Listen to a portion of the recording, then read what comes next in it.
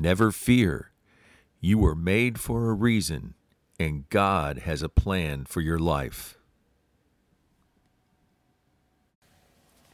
Top of the morning to you. When we read Psalm 139 with the eyes of love and a firm determination to get to know our God better, we're taught just how much thought and effort went into our design and creation.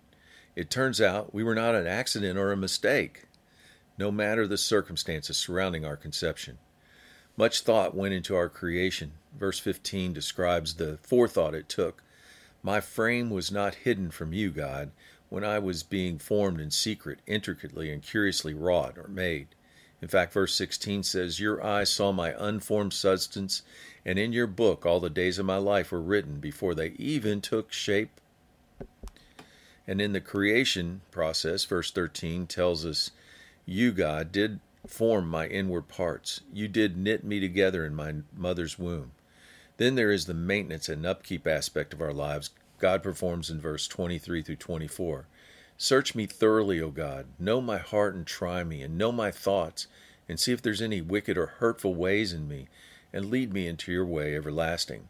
In other words, periodically, preferably daily, we present ourselves to our Maker and ask Him to perform some tests on us to make sure that we are performing at our peak. Once completed, we should be back on track, heading in the right direction. The first 12 verses is how we, as the creation, appreciate and praise our Creator for His care and concern for us. He didn't just create us and leave us to our own devices. He stays in touch, paying close attention to our every thought, move, and motive. We are so appreciative and impressed, as expressed in verse 6. Your infinite knowledge, God, is too wonderful for me. It's overwhelming. It's high above me, and I cannot reach it. Our Creator is with us everywhere we go and stays attentive, even when things seem dark. Verse 12, even the darkness hides nothing from you, God. We appreciate God's presence and weighty thoughts towards us. Verse 17, that we become one with Him to the point in verse 22 that God's enemies have become our enemies. Word of encouragement, how precious and well thought out is our existence on this earth. We are the product of someone, God, who lovingly designed us, complete with a plan on what He wanted us to accomplish in our relatively short lifespan.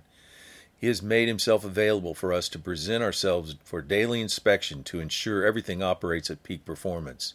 Sadly, some choose to ignore the upkeep and even seek to cut short their lifespan, either on purpose or through neglect.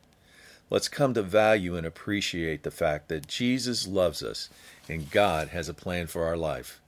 Have a great day.